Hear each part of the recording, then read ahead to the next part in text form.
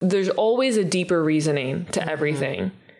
But when we live in our head and we're so focused on being offended or what people should or should not be doing, we completely disconnect with ourselves and aren't able anymore to find the truth. I often say, you guys are on loan from God.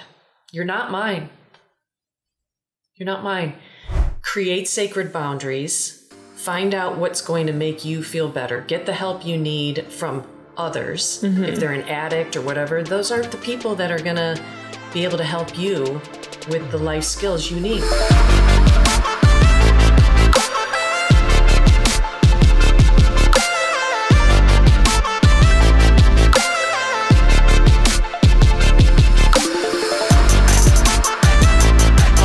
Welcome to the You're in Good Company podcast. It's actually the very first episode since the transition. This is my mother. Hello. Judy Cochrane, author Judy Cochrane.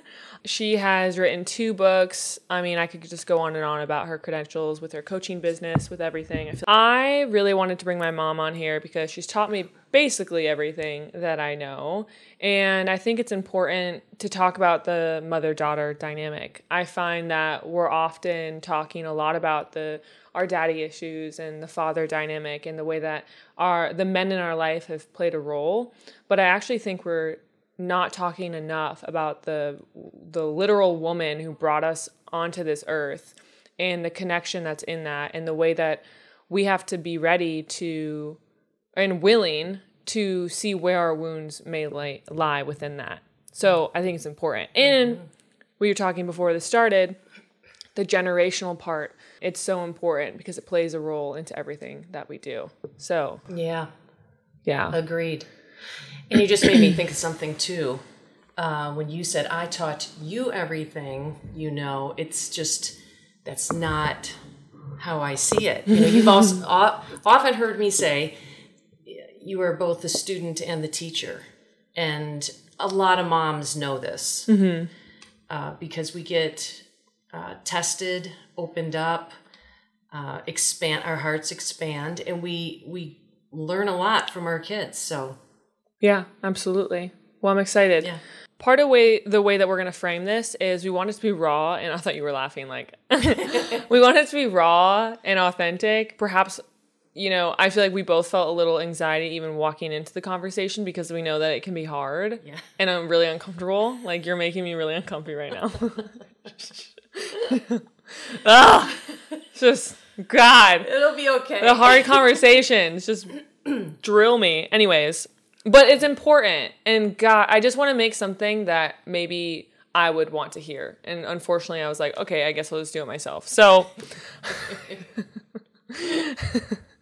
part of what I did was I reached out to my audience, and by that I mean my Instagram followers, and I asked them, what would you say to your mom, or ask your mom, if you could ask her anything? Yeah.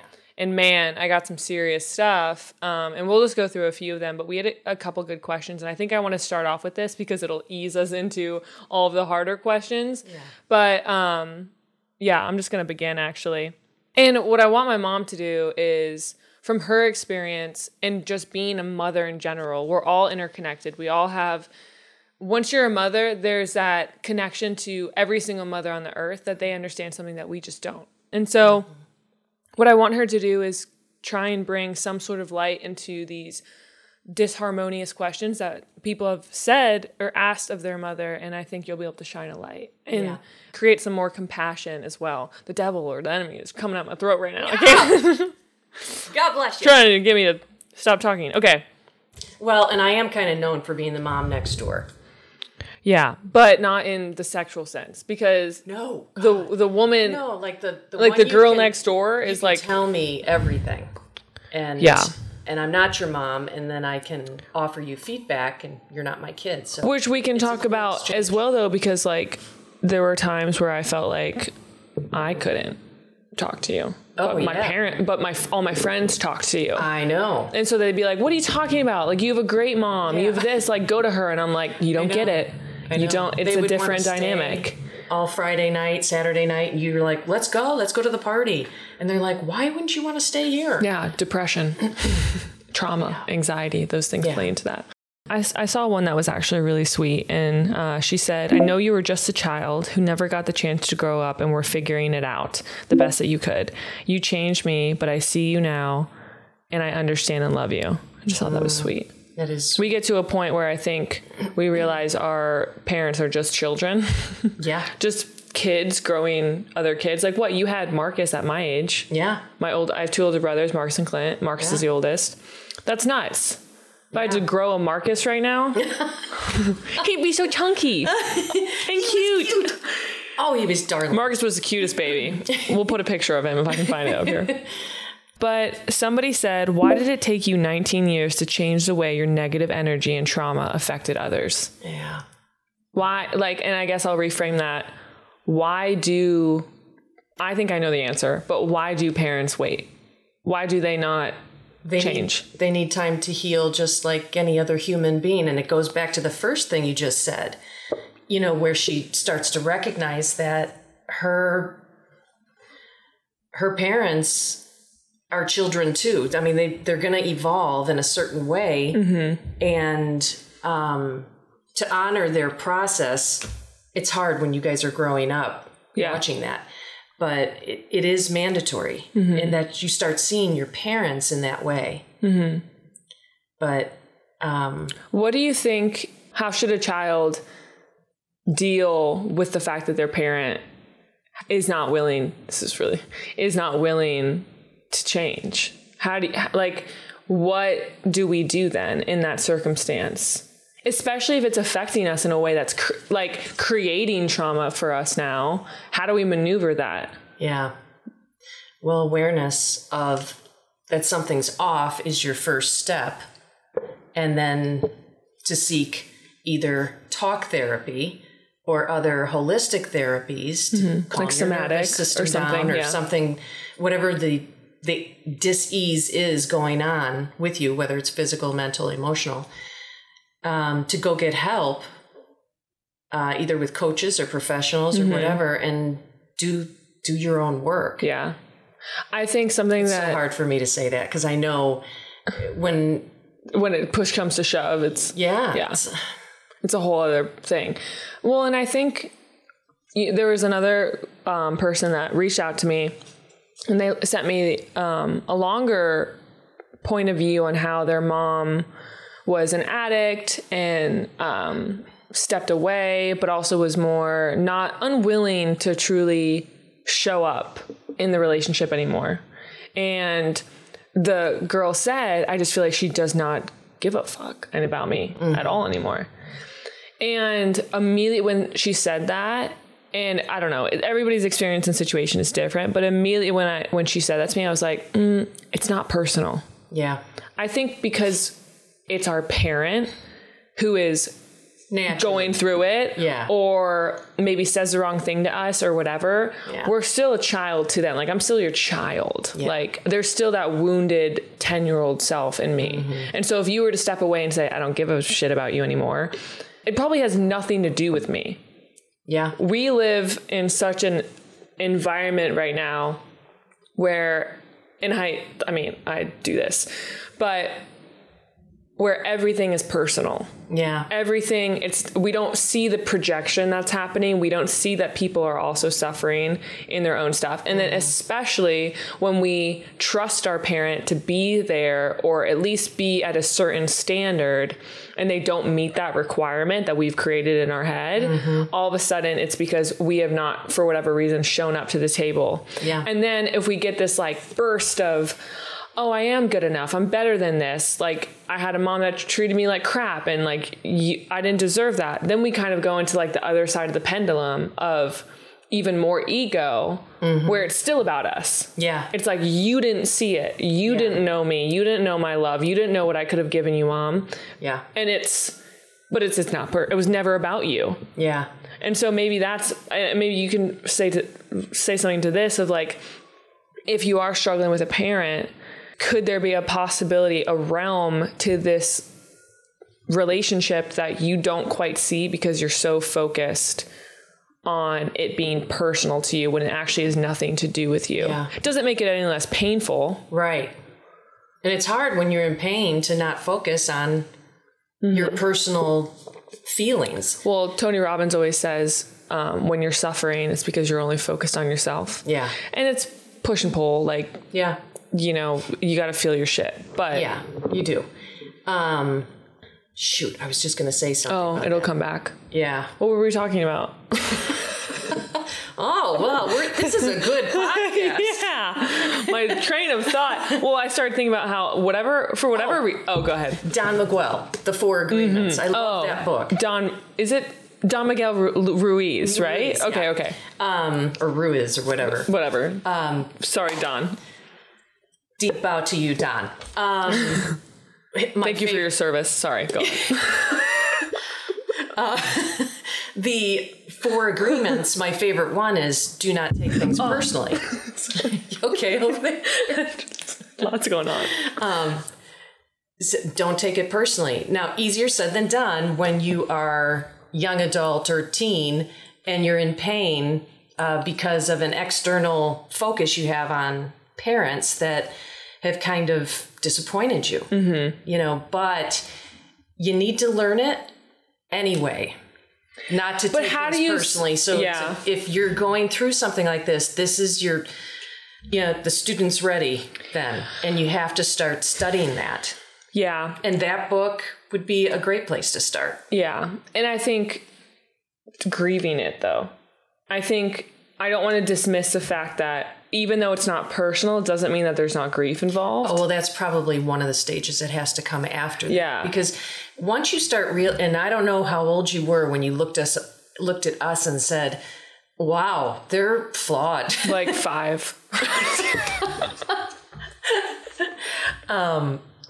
But it happens, and it should happen. That's very natural. You shouldn't even feel guilty about it. Yeah. You should not feel shamed about it. You should just know that that's the truth, that we're all flawsome. Fuck. I hate that word. You know what? I love it. I was reading that Gabrielle book. Yeah. And she talks about the word flawsome. Oh my God. And I was like, what's funny? I'm probably going to talk about that on podcast today because I hate that word and I want to apologize for roasting you, but I hate it. I know. I love it. It feels like it's on a t-shirt from TJ Maxx from 1972. Yeah. Which vintage. It could be.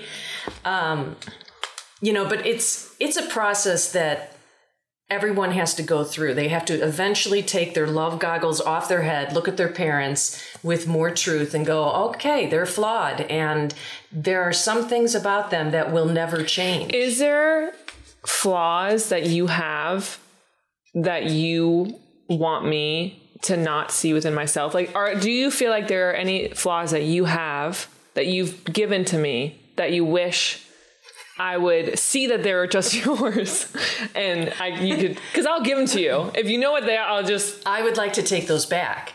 So what are they? This was something I wanted to talk about because you are the student and the teacher for me. Uh-huh. You're a mirror. And so I get to look at you and go, oh my God, those are some of the things that I have done right. Mm-hmm. I can see unfold in your life and in your character. And then there's other things that I look at you and I go, oh, I wish I would have done more on that. Like what? Nervous system stuff. Just, for sure. I always tried to push you.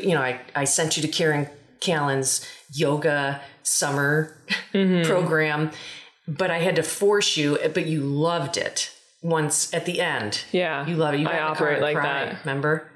Because I liked it? Yeah. You I do remember meditation on the last day, and you got in the front seat and you said, I've never felt like this in my life. And you cried, and I go, what happened? You go, I'm so happy. And I'm like, but I wish I had pushed more of that because you would have had better tools and better discernment. I think in your middle school years, even with French girlfriends and just, I just was like, I wish I would have done more of that. I thought I was. I think we had a bigger focus. Obviously, like when I was 14 and stuff, for people that don't know, like when I started shifting a lot then. I mean, of course, I'm 14. Yeah. But my mental changed. I was much more depressed. I was even drinking alcohol at that point. And I'd also started going to doctors, holistic doctors, for thyroid, adrenals. And they all told me over and over and over again, something's wrong with you. Something's wrong with you. And looking back now with a different lens, I think it was my nervous system. Yeah. I was really dysregulated. I was living in a state of chronic stress. And it was actually the only times I ever felt relief is when somebody gave me an answer that I was going to be okay. Yeah. And it's like, it makes much more sense now looking back where I needed to relax. Mm-hmm. I didn't need more and more and more supplements, more this, more that, more stress on what I was eating, more stress on what it looked like, more I think I needed. But it's so easy to say that now, but looking back, like we were very oriented on how do we fix this? Yeah. And control it.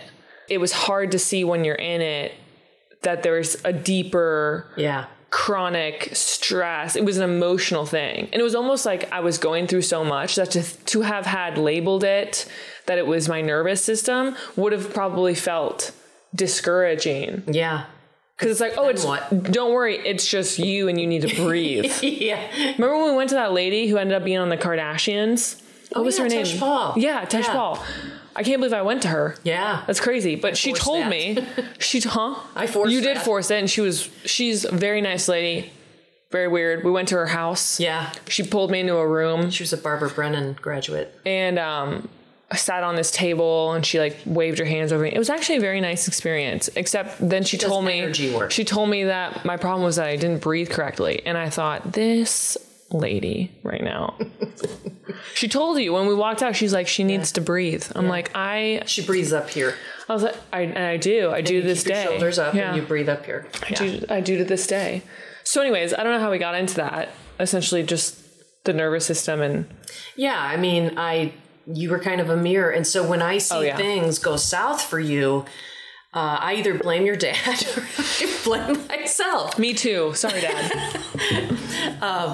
Because, I mean, there's just things that we do that we operate in certain ways because of where we came from. Mm-hmm. And I tried to do my best. And I had a good mom who was in the psychology world back in the day. And she was like, look, I'm not perfect. So don't, you're going to have to do your work too, get therapy and get over your dad and I and whatever traumas you have. But I can hear her saying that. You should get over that. Yeah. She was just get over it. Stern about it. I love her, by the way. Get over it. Yeah. But in a loving way. Yes. Yeah. Yeah. She always made me want to pull my bootstraps back up again and get on with it. But she always encouraged me to do my own work. Mm-hmm. And in the social work and psychology world, they're like, you can't blame your parents forever. Mm-mm. And if you are having trouble, you have to roll your sleeves up and start doing the work. Mm-hmm. And that means reading and studying and talking to other people in the world that know about this stuff. Yeah. Which is what you do. Yeah. You've dove in deep. Yeah.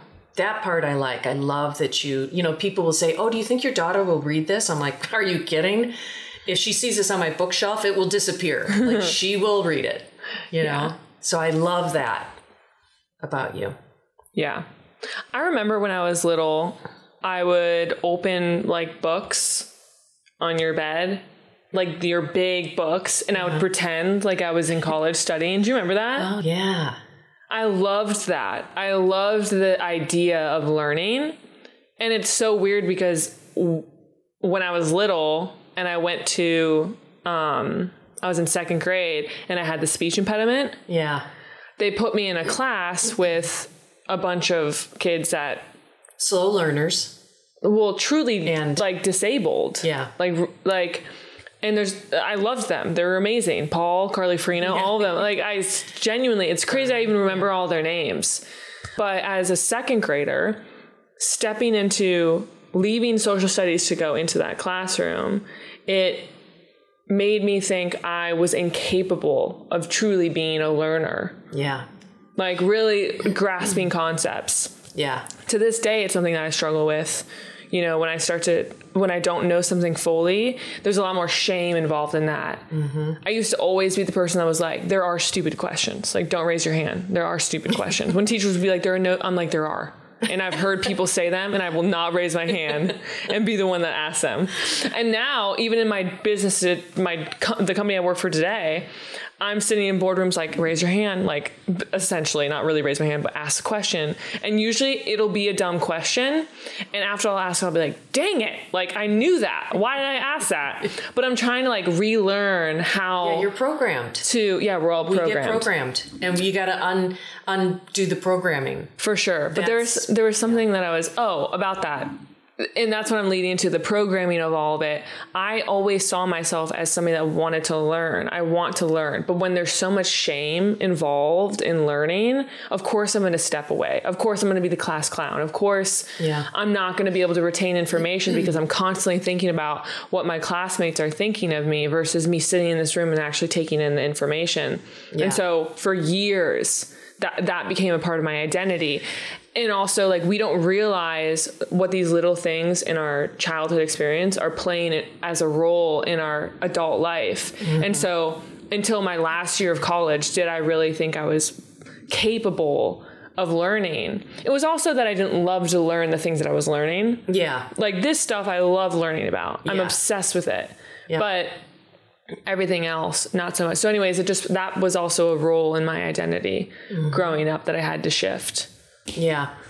And in hindsight, I wish I would have paid closer attention to that. Yeah. Why didn't you? I don't know. I thought it was going to help you. And I knew how your speech impediment was bothering you in the real world. And just so everyone knows, I was thinking about this too. I had learned my speech impediment, right? Like, how does a speech impediment get created? Or you don't learn how to say a certain thing. I saw a quote that was like, never make fun of somebody that mispronounces a word because it means that they learned it by reading. And they used it for the first time when they were speaking out loud. Interesting. And so Rose, I didn't even know that. One of my best friends, Rose, she taught me in second grade. We went on a trip together. We're sitting in her basement in Colorado, and she's sitting across the bed from me saying, we're going to teach you how to say your R's. I must have maybe voiced I hated the class that I had to go to. Like, who knows? She said, great, let's learn this. She's an engineer now, by the way. And she figured out how my brain was working and told me to say R. Because I couldn't say R alone. She said, say R.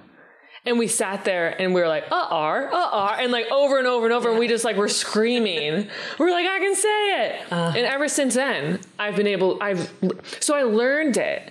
And so it's this weird dynamic of like, I was told that I was being placed somewhere where I was being confirmed and validated that I couldn't learn, when the whole point was that I needed to learn how to say that word, that letter. It's just interesting how that plays out. That is. And I also think you guys had a lot going on and you were visible, but I wonder how much truly you were even able to give. You know, because you were giving to everything that you could. Yeah. But when there's so much, and I guess I could say this too, my mom wrote a book, 11 Days, 35 million to food stamps. And we talk about how we lost everything when I was 4. And it wasn't just like a year that we struggled, it was years. But she goes on a trip, essentially a work thing. Well, it was just a house sitting. Yeah. Okay. That's what I want to say. Santa Barbara. And she's gone for 11 days and she comes back and we have revelations. But with that, it just is the story behind every single year. It was kind of like the same. It was hard. We were in and out of jobs. We moved houses 11 times. It was just super stressful. We also lived in like the richest part of where we lived, and I was shopping at Twice as Nice, which is like, today I'm like, cool, it's no big deal. But for whatever reason back then, it felt very shameful. Yeah. Mostly because you guys, I think, felt shameful. And I didn't know how to connect. I didn't know how to really, if you guys felt a certain way about it, And I think in the beginning we were okay with it, but as it kept dredging on, we're like, yeah. Are you kidding? We have to call the coach and ask them if we can get a discount on the fee to play baseball for Clint or whatever. Yeah. It just got exhausting and embarrassing. And I'm like, we're humbled enough. I can be humbled, but no, and I'm not saying that, like, but exhausted. Yeah, I think it's like, and that leads into the chronic stress of like something that keeps happening over and over and over again. Yeah. Where now I don't anymore feel like there's safety because 1 month we're okay and then 1 month we're not. Yeah. That's really hard for me to feel like, and at that point I was like, and I can't learn. I can't do anything for my parents. I can't learn. Yeah. And slowly I felt like we switched schools, so it kept uprooting and yeah. Yeah. It's a mess. Mm-hmm. The whole tagline is 35 billion of food stamps, what a family gains after losing the American dream. Oh yeah, so I wrote that. Eventually, you wrote it. I forgot. And it was, there were lots of gains, but it took a long time to really see those unfold. Mm-hmm. Yeah. Interesting. So what else? Is there anything else on that? Yeah, I'm sure. Let me see. This person asked, when was the first time you noticed your need for codependency? I want to say this because aren't we all codependent? Yeah. Like, I don't know. I think codependency gets a really bad rap. And I think, of course, you don't want to be like so codependent that you can't survive on yourself. But I also think like if you're a child, like, of course you're supposed to be codependent. And although you were a little weird. Let's talk about that. Well, I actually thought that I was doing something wrong as a mother because I had the 2 boys and they adored me and they wanted to go to the stores with me and go to parks with me and do things and hang out with me. But then I had Nicole and I'm like, oh my gosh, I got my girl, like we're going to go and do things. And she was so incredibly independent that I was like, what? She doesn't even like me. Like I'd sit on the floor, lay on my stomach, play Barbies and dolls and stuff. And you were like, yeah, it's fine if you stay here or not, whatever. I'm like, what? But I also secretly absolutely loved and treasured it because I wasn't like that. I was kind of needy. You're a Gemini, I'm a Pisces. I was like, where's my mom? Where's my mom?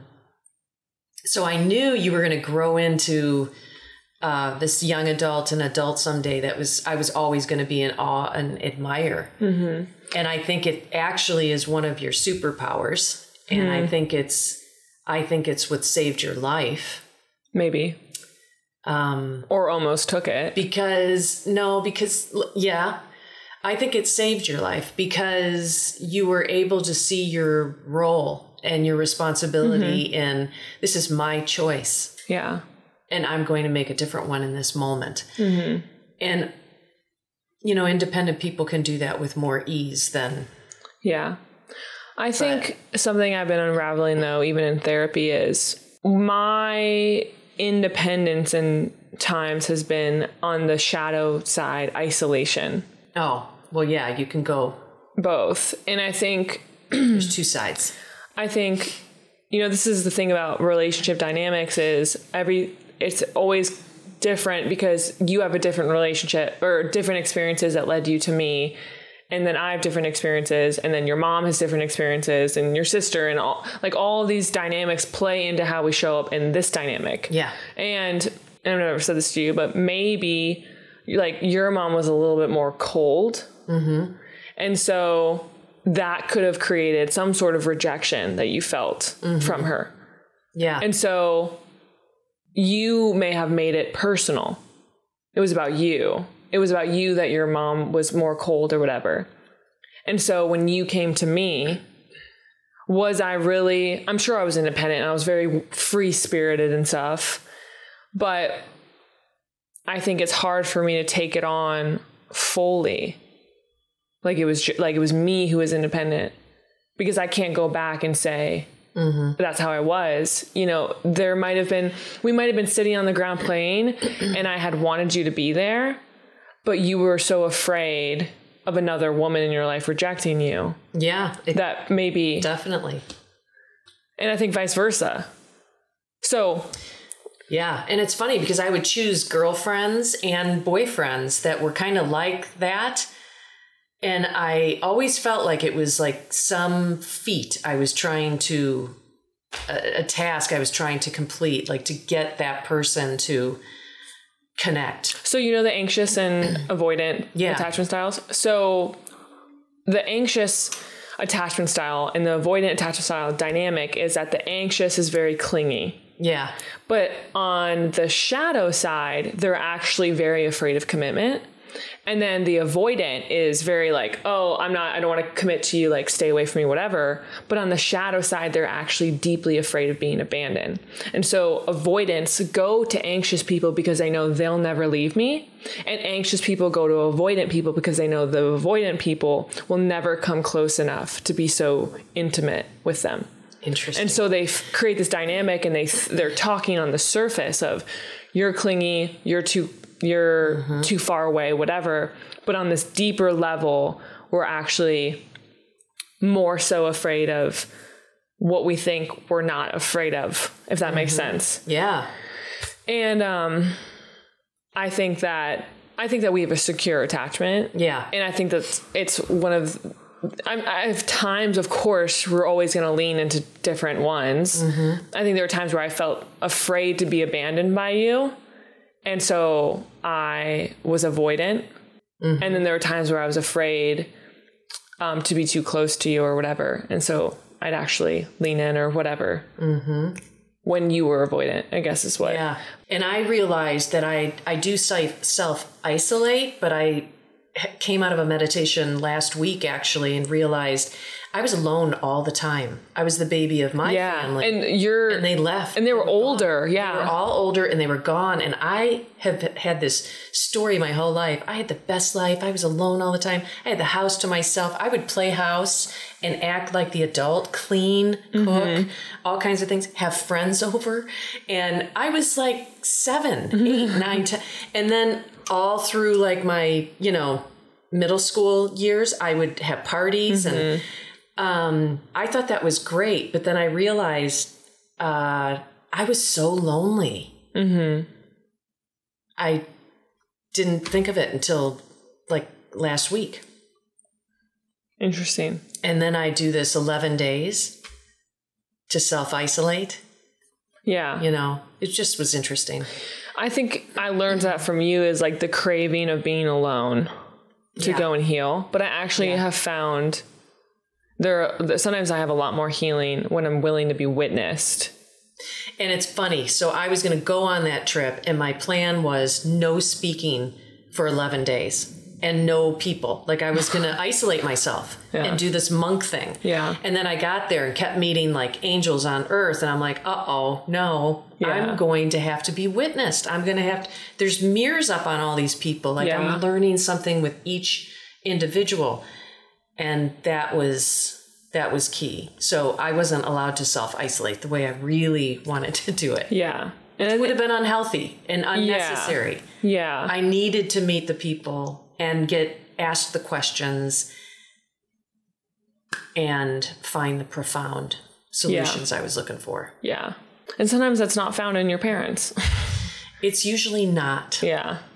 It's usually the mom next door or your teacher or a professor or your best friend or... Yeah, or therapist. Or your lover that just dumped you. Or, we learned so many other ways. Yeah. And I, have often told kids, because I was doing a lot of hypnotherapy back in Tucson with a lot of kids that were like anorexic and athletes, gymnasts that, wanted to get better or whatever. But if they were not getting along with their their parents, I would say, they're just people. So create sacred boundaries. Find out what's going to make you feel better. Get the help you need from others. If they're an addict or whatever, those aren't the people that are going to be able to help you with the life skills you need probably at this time. Yeah. So, well, and that's the thing too, is like if a parent's wounded, there's guidance that they can give you, but they're just going to be operating from a wounded place. Yeah. And so all of their information is going to be from a wounded place. Yeah. You don't. And then you're going to build resentment. Mm-hmm. And I think there are times where I resented you and Dad, but you gave me the best advice that you could in that moment. And also, double-edged sword of like, had I made a choice by myself, I could have said, well, where were you? Like, why weren't you making the decision with me? Yeah. So it's like, there is that role and responsibility that, unfortunately, when you get older, like, oh, like, I have to take initiative for everything that I could possibly take, you know, responsibility for everything I could take at 14 years old. And then everything else, it's like, you have to give it up to God, because it's like, I can't control it. I can't do anything about it. Mm-hmm. You know, if anything, I have to nurture who I was at 14 versus like be so upset that I didn't. And that's something I wanted to say. We just talked about this the other day, how you have to mother yourself. You have to learn how to nurture and mother yourself. And, you know, how I have this thing that I gave to a client the other day, and I was like, I want you to write down, how can I be more kind to myself today? Mm-hmm. Just once a day, do this. Mm-hmm. Because she was just not willing, you know, to be kind. And it was a mother thing. Mm-hmm. And she's literally reinventing herself by mothering herself. Yeah. And she's 40. I took my girls through on the course. We had like a mother moment, like a class that was just on motherhood, or like the mother wound, I should say, motherhood too. And one of the letters that they did was they write a letter to their mom, like basic. And then they write a letter from their mom, like as their mom, back to them. Yeah. And it was all about how like we're all aligned on some level, and we're all connected on some level. And especially if we came from our mother, like we can pretty much understand if we truly ask ourselves, like, what's the truth? Yeah. We can understand where our mom is coming from. We can say, oh, like, and the letter will often be like, of course, I am sorry for that. I knew it right when it happened. Mm-hmm. I had this experience that created this. Or like even going into a meditation and looking at your mom as like they are 12 years old. Yeah. And you're also 12 or whatever. It's a good exercise. And being able to walk through that, and it just brings the reality of it where like you grew up with your own experiences that created what my experience was as well. Yeah.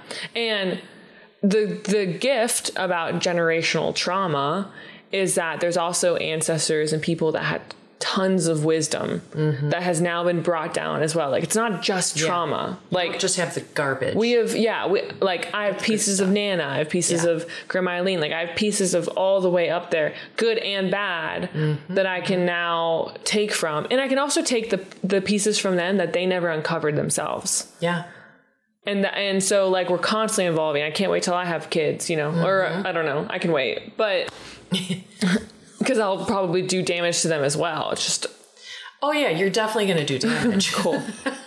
Can't wait. It's just how much of it do you want to work on before you do it, you know? So the other thing is that when we are externally focused on another, and I know they're your parents and maybe there's problems, but when we get so incredibly focused on external people in our world, we tend to lose ourselves even more. And so when I work with people, or even when it's been in our family, I've always been like, begin within, go within, get grounded, get in a safe, stable place where you can start evaluating external people, parents, where you're seeking greater understanding of them, because the minute you have awareness and understanding of where they really came from, who they really are, and you can accept it,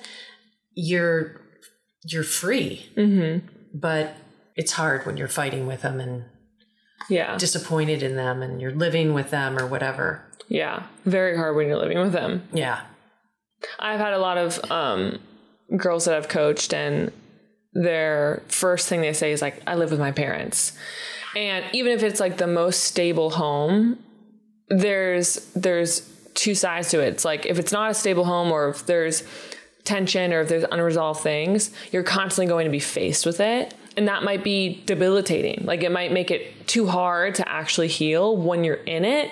Like, you need to step out. Yeah. And don't worry about the money. Like, I do believe that it will come. I do believe that when you do the right thing for yourself, those things will align. Will it be easy? No. But then there's also the double-edged sword of like stepping into like the house with people that, even if they are stable, you're resorting back to yourself before 18. And Gary Vee talks a lot about, I think is why I lived with you guys again, is he talked a lot about how go live with your parents, save up, do this, do that. Like, I lived with my parents as long as I could until I felt settled. And it's like, that goes for maybe like 10% of the people. But at the same time, like, if you've been coddled or even like in a chronic stress environment your whole life, you don't know yourself outside of that house. Yeah. And so you need to leave. You have to. I think it's truly like number one, leave. Yeah. Even if it's perfect and stable and they pay for everything and it's whatever, you have to step out, because there's no healing it's safe. It's a false safety, which is truly just fear-based. Yeah. And it's an interesting thing because it happens with my siblings too. Families kind of think they know who you are. Yeah, you can't be who you truly are. You're who... Yeah, and I'm all for growth and expansion, so I'm like, I don't want you to be 12-year-old Nicole. I want you to be 26-year-old, you know? So I have often, with your siblings, said, when you've gone away and come back, I'm like, let her be who she... Simmer. Let her just be who she is. Don't put any parameters on her. Don't... Yeah. You have belief systems because of past memories and... Yeah. Occurrences, lose it all. Yeah. Like you're meeting her for the first time almost. Yeah. Because we can, as family members, hold people back where they were. Yeah.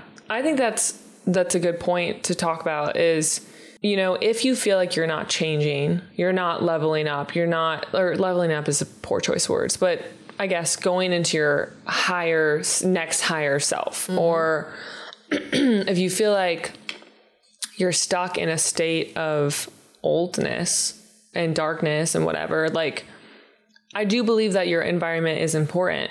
I think that you can transcend it and you can still evolve into who you want to be in a tough environment, but I think it's 100 times harder.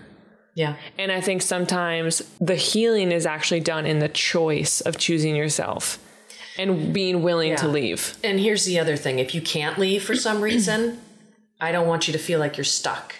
Yeah. Because what you could do is go to the family members, have a family meeting and just say, hey, time out. But not everybody can even have family meetings. Well, you know, you have to find your voice sometimes, even if it's not normally allowed to be present in a family. But if you're really struggling, I would suggest that you go and sit down, maybe one by one with them, not in a team so they can all team up on you, but I would say, this is what I need from you. I realize you have beliefs about me, but I've been growing and learning, and that is not who I am anymore. And I need you to like take the reins off of me or off my neck. Yeah. And I think if they might, the point is they may not understand that. They might, but they might not like if they're cookie cutter one way, to come in and say, I no longer am this person, and you have to somehow honor that's going to go against their ego and what their identity, because everything's a projection. And so my point to that is, yes, do that, but also go and get around people that can support your new identity over and over and over again. I actually have found that, like, even when I start a new job, I'm stepping into it and like, it's my new identity. I work with this awesome guy, and he said to me the other day, he goes, I don't see you as a very competitive person. And I was like, I just started laughing. I was like, what identity have I created? Like, I'm very sweet and gentle and like not super like serious. And it's just hysterical to me, because I was like, you know what? let's go. Like we were talking about playing volleyball. And I was like, all right, let's go. Let's go play some volleyball. I'm going to kick your ass. All dressed up. Yeah. I knew that I was competitive because it pissed me off, and I was like, I am competitive. No, I mean, whatever. I can be, like, if I want to be, but it's a fun thing. You can't recreate yourself anywhere new. He was like, what do you like? Do you just like turn into a different person on the court? And I was like, let me look up some old film. But I liked it. I sat with it and I was like, oh, I kind of, I don't need that's not me right now in this season. Yeah. I'm not trying to be the biggest, baddest, whatever of all. That. So, but anyways, I just think, I don't know where we were going with that, but I just thought that was funny. It's what I loved about the 11 days. Because here I was in Tucson in a fishbowl. Everybody knew we went from 35 million to food stamps. I mean, we looked pretty ragged in the places we lived. Oh my God. But what's interesting is I could go to Santa Barbara, fancy Santa Barbara. I mean, Oprah lives in Montecito, right outside of there. And I could just be no one cared who I was. They didn't care that I was on food stamps. They didn't know. And then when they did know, they still didn't care. I don't think new. I was like, but at the same time, I don't think people cared where we were.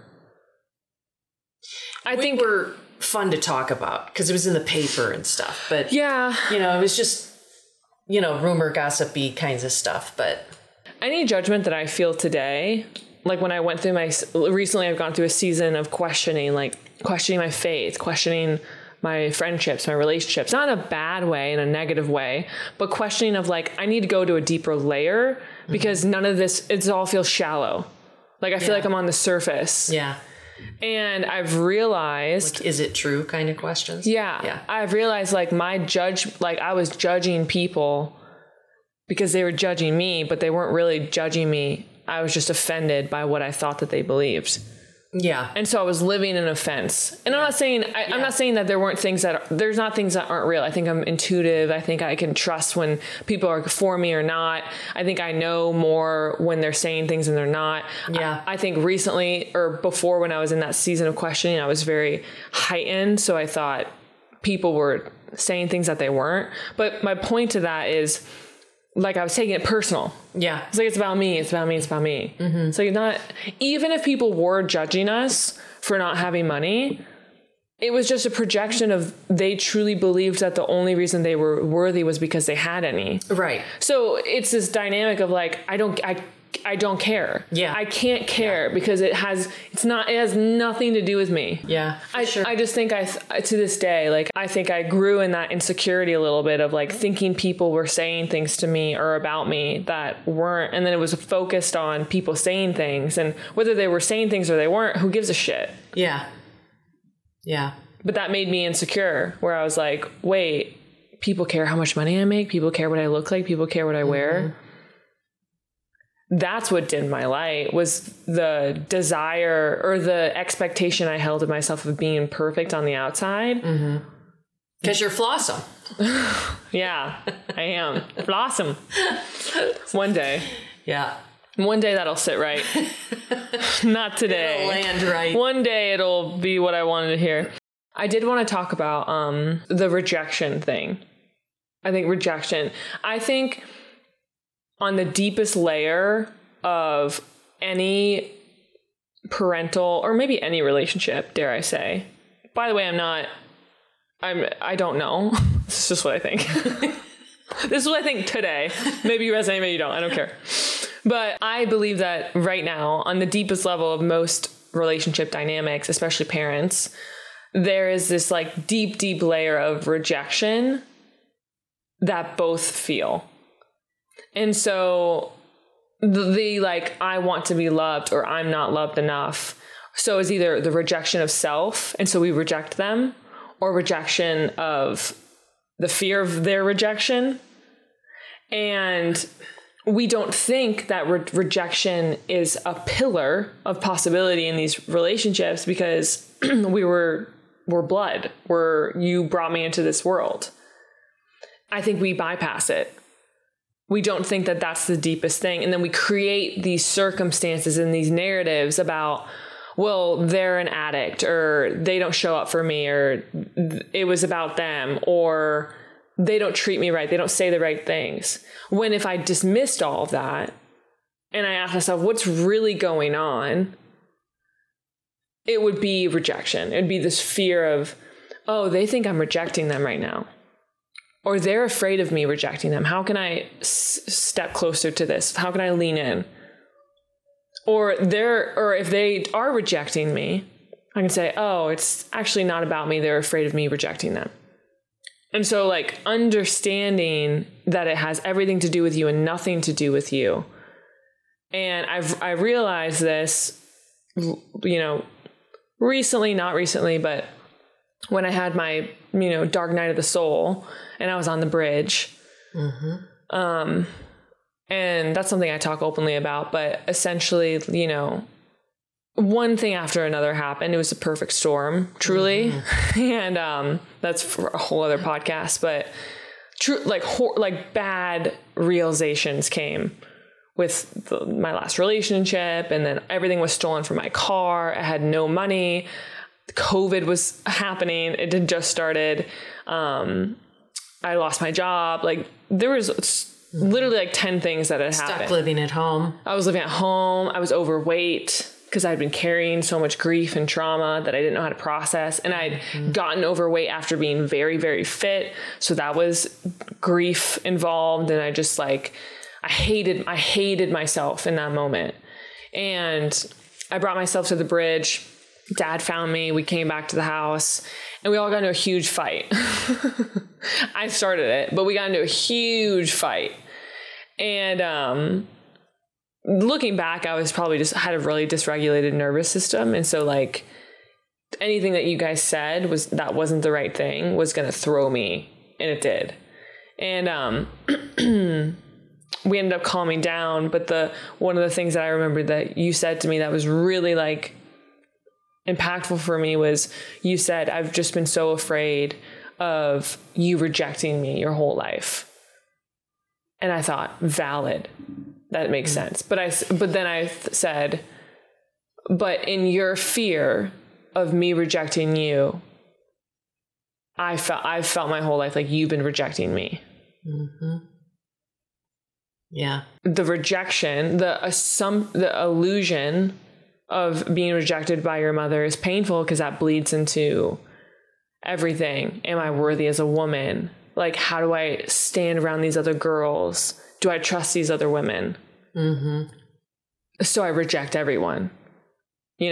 I had like close-knit girlfriends that I loved once they proved their loyalty to me. Mm-hmm. But everybody else, I was like, no. Like, I don't trust. I trusted men more, which is hilarious. Yeah. But no one's right or wrong in it. I think what it just shows is like, that was the deeper thing. Yeah. If you want to go down layers, that's where you go. Yeah. Cause like, I didn't feel like it was on the surface of my stuff was stolen. This was stolen. Oh yeah. That was all the relationship, baby all fires. Yeah. But it was the umbrella and the tree. And then the roots were, that was not the first time I ever felt rejected by you. Mm-hmm. And that's what's hard about conversations like this is I know that you never meant to. I know that you were never actually rejecting me. Yeah.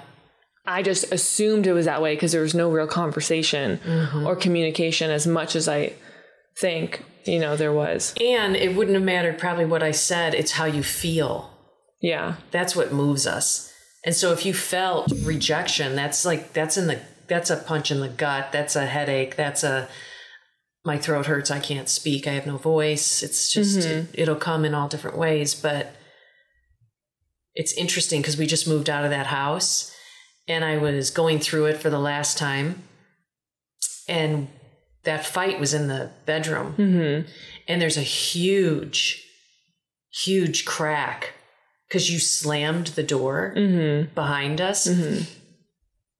And you broke like this molding that's like this thick. Mm-hmm. And I was going to caulk it and fix it. And I went, no, I'm just going to honor it that you're just still here. Mm-hmm. But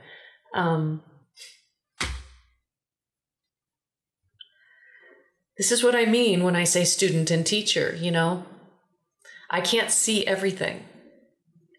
So sometimes the child's role is to shine the light so that the whole family can heal.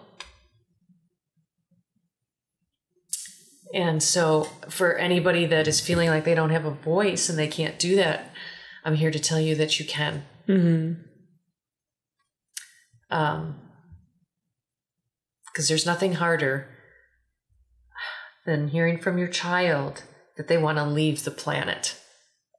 You know, I often say, you know, you guys are on loan from God. You're not mine. You're not mine. And so I don't want to fail him and fail you. I'm all in, you know. But I think rejection right now is kind of the way of the world. It's sad how many kids are leaving, either through addiction or just flat out just jumping off the bridge. And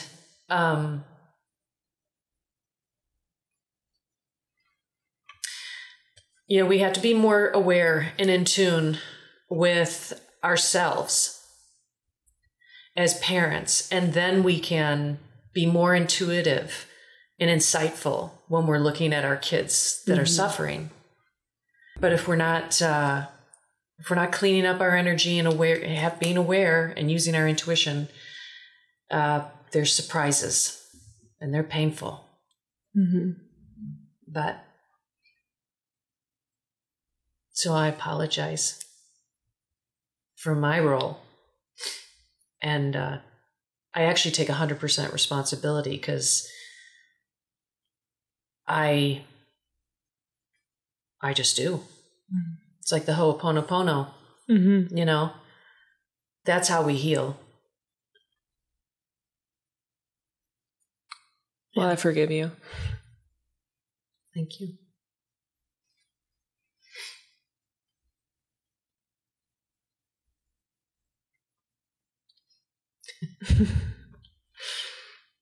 Anyway. The end.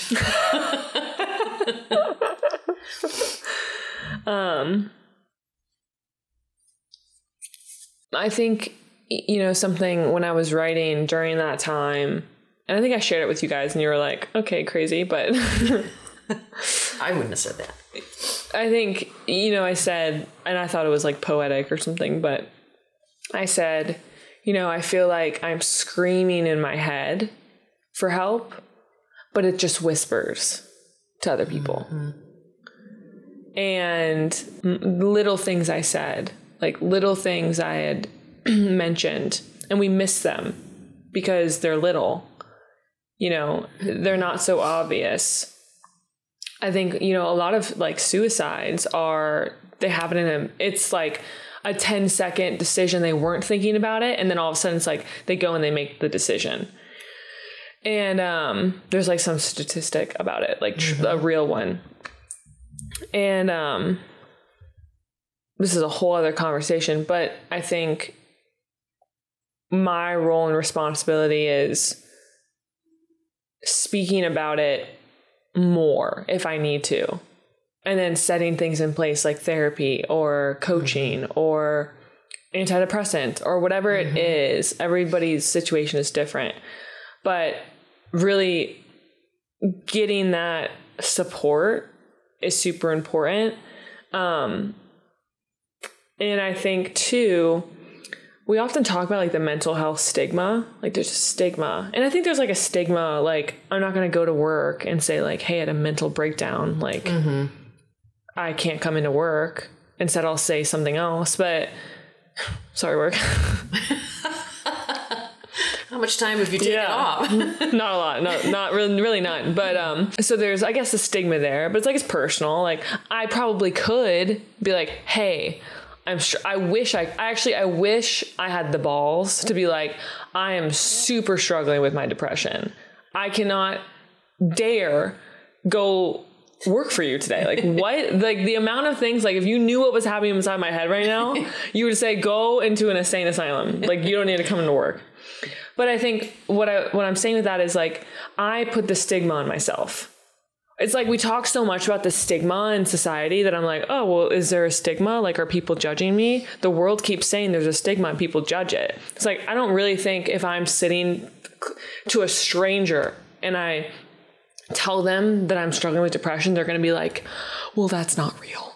Like, or they're not going to have any sort of support. And if they don't, like, they're probably a crazy person. So I think, like, I realized I placed the stigma on me. Yeah. I carried that. I said, oh, I'm not, like, nobody really feels that way.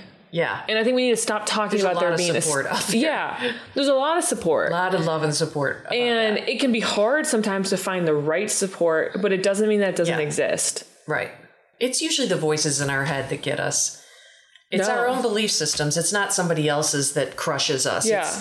If they say something and it resonates, it means you have that belief system, and that's the part of you that needs to change and shift that. Well, remember, like, in high school when people would call me fat? Yeah. So rude. And when they called me a bitch, I was like, I'm not. I was like, I know my heart. Yeah. Like, I truly was like, I know that I'm not. Yeah. I know that I'm not ever going to be, like... No, you weren't. ...intentionally mean. Like, definitely I was feisty and I'll fight you. I won't. But only if you throw the first punch. Yeah. But if, like, I knew myself. I knew that part of me. I was like, I know that I mean well. Even if I do all the wrong things, I know that my intentions... So it doesn't penetrate you. It doesn't move you. Yeah, it doesn't shake me. But when people call me fat, that shook... That's what I'm saying, is like...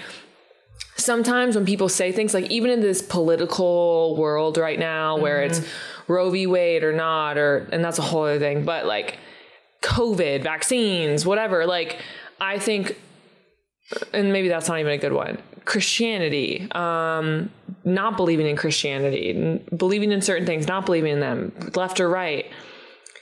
When it hurts us so bad, we have to have discernment over, is it hurting me so bad because I'm so passionate and living in so much truth with an alignment with who I know that I am to be, and I don't want anybody to come against that?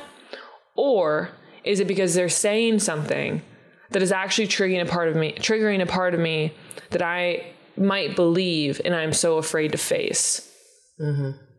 That is where the real work is. Like, people talk about doing the work. I'm like, the work is not like, oh, I'm going to scribble in my journal. The work is like, where am I completely and absolutely wrong about everything that I've been telling myself? Yeah. Like the shadow side of, like, even with like an example being my weight or anything that I want, you know, a business, whatever it may be. And I've wanted it for so long, and I'm doing all the right things. It's like there's some sort of resistance that's happening that's keeping me from actually achieving it. Because there's something on the other side of having it that's more scary than not having it at all. Mm-hmm. Like, a lot of us, when we carry weight, for me at least, like, I would carry more weight on my body when I was more afraid of being seen. Protection. Yeah. And so I've always been told I'm a light and people see me and, like, I stand out. That's terrifying to me when I'm ashamed, because that light doesn't go away, but it gets dimmer when I'm unconventionally pretty, i.e. like gaining more weight or whatever it may be. So people, not as many people look at me, not as many people talk to me, not as many people hold the door open for me, not as many, you know, random creepy guys will catcall me when I'm running down the street. Like, certain people won't ask me for my number. It's very annoying, like, if those things happen. It's very annoying and weird if you feel like when you go out into the world, there are people that are going to want to take something from you. So of course we go into protection. Of course we gain weight. Of course so yes, I want everything in my life. I want to be perfectly skinny and to be perfect. But that perfection comes with a really scary consequence of being deeply seen. And now I've been telling myself my whole life, well, once I'm skinny, I'm going to do all those things.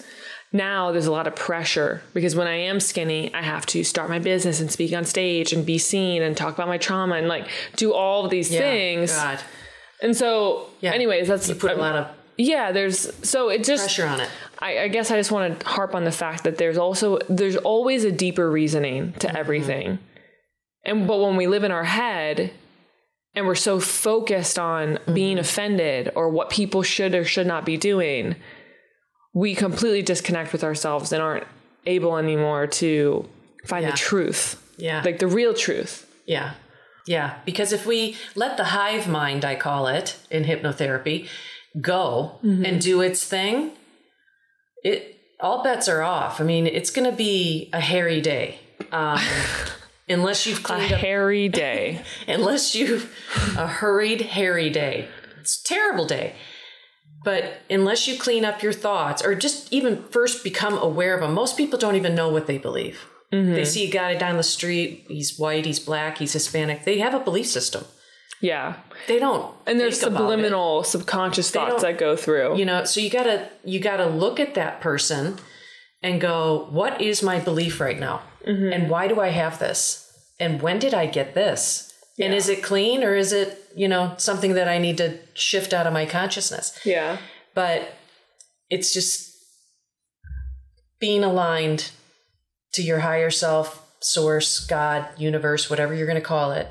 That's the cleanest place for you to be. That's where all the answers and solutions come from. It'll never be from looking at people, places, or things outside of us. Those can upset us and then teach us what we need to work on, but they are not supposed to be the focus. We are here, I've heard it 1,000 times. We're spiritual beings first, having a human experience second.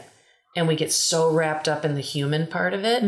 And we worry about how we look on the external, the money we have to make, the cars we have to drive, the people we want to love or not love anymore. I mean, it is really exhausting, but not when you're aligned. Yeah.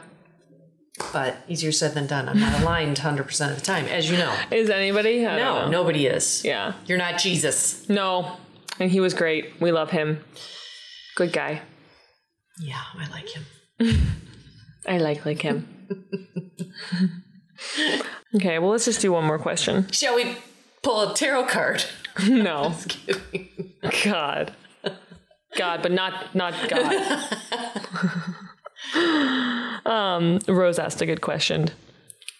Am I what you envisioned in a daughter? Oh. No. So much more. So much more. I would tell all new moms and moms that want to be a mom, have a loose grip, because the looser your grip, the more room they have to be who they are supposed to be, not who you want them to be. They're not supposed to be mini-me's. I can't stand when parents do trophy kids. But loose grip as much as possible. Keep them safe. But you're so much more. And so is Rose. Yes. Her mom would agree. I mean, we had our ideas of what you guys were going to grow up to be, and you have already far surpassed it. The one thing we pushed, Ava and I, that we really wanted, Rose's mom, that you would never lose your friendship. That you would just maintain that for the rest of your life, because we knew as older women that was going to be gold. Yeah. And we were right about that. But well, and we actually didn't even know, because Rose and I didn't know that we were both moving to Dallas. Yeah. I mean, so it's just God's plan. But it's synchro destiny. Synchro destiny. That's a good word. Deepak's new book. Synchro destiny? Gotta read it. I sent it to you yesterday. I didn't see that. Okay, well, anything else you want to say? I love you, and there's not a damn thing you can do about it. I love you too. Flossom. Yeah. So blossom. All right. It worked. Yeah. Well, I'm glad we did this. We might do a part 2. We kind of went all over the place, but I think... Yeah, maybe there can be some edits. No edits. But I think next time, if we need to have something specific that we talked a lot of broad things. Yeah. So if there's something more specific that we need to talk on, we can do that. And then if somebody gets inspired to give us some questions, Yeah. that watches this podcast, Yeah. put it in the YouTube thing. In the comments. Comments. Yes. Below. Hello. Goodbye. Okay. Bye. Say goodbye to all my friends. Goodbye. Oh, wait, real fast. What? So I wish we would have put this in the beginning, but most of the audience that's on my YouTube are people that have looked at our TikTok videos that is like so far like only humor. Oh my God. So you may know us from that, Yeah, but no, we've got other I sides. know the real shit. Yeah. Nice to meet y'all. All right, we're good. Beep, beep.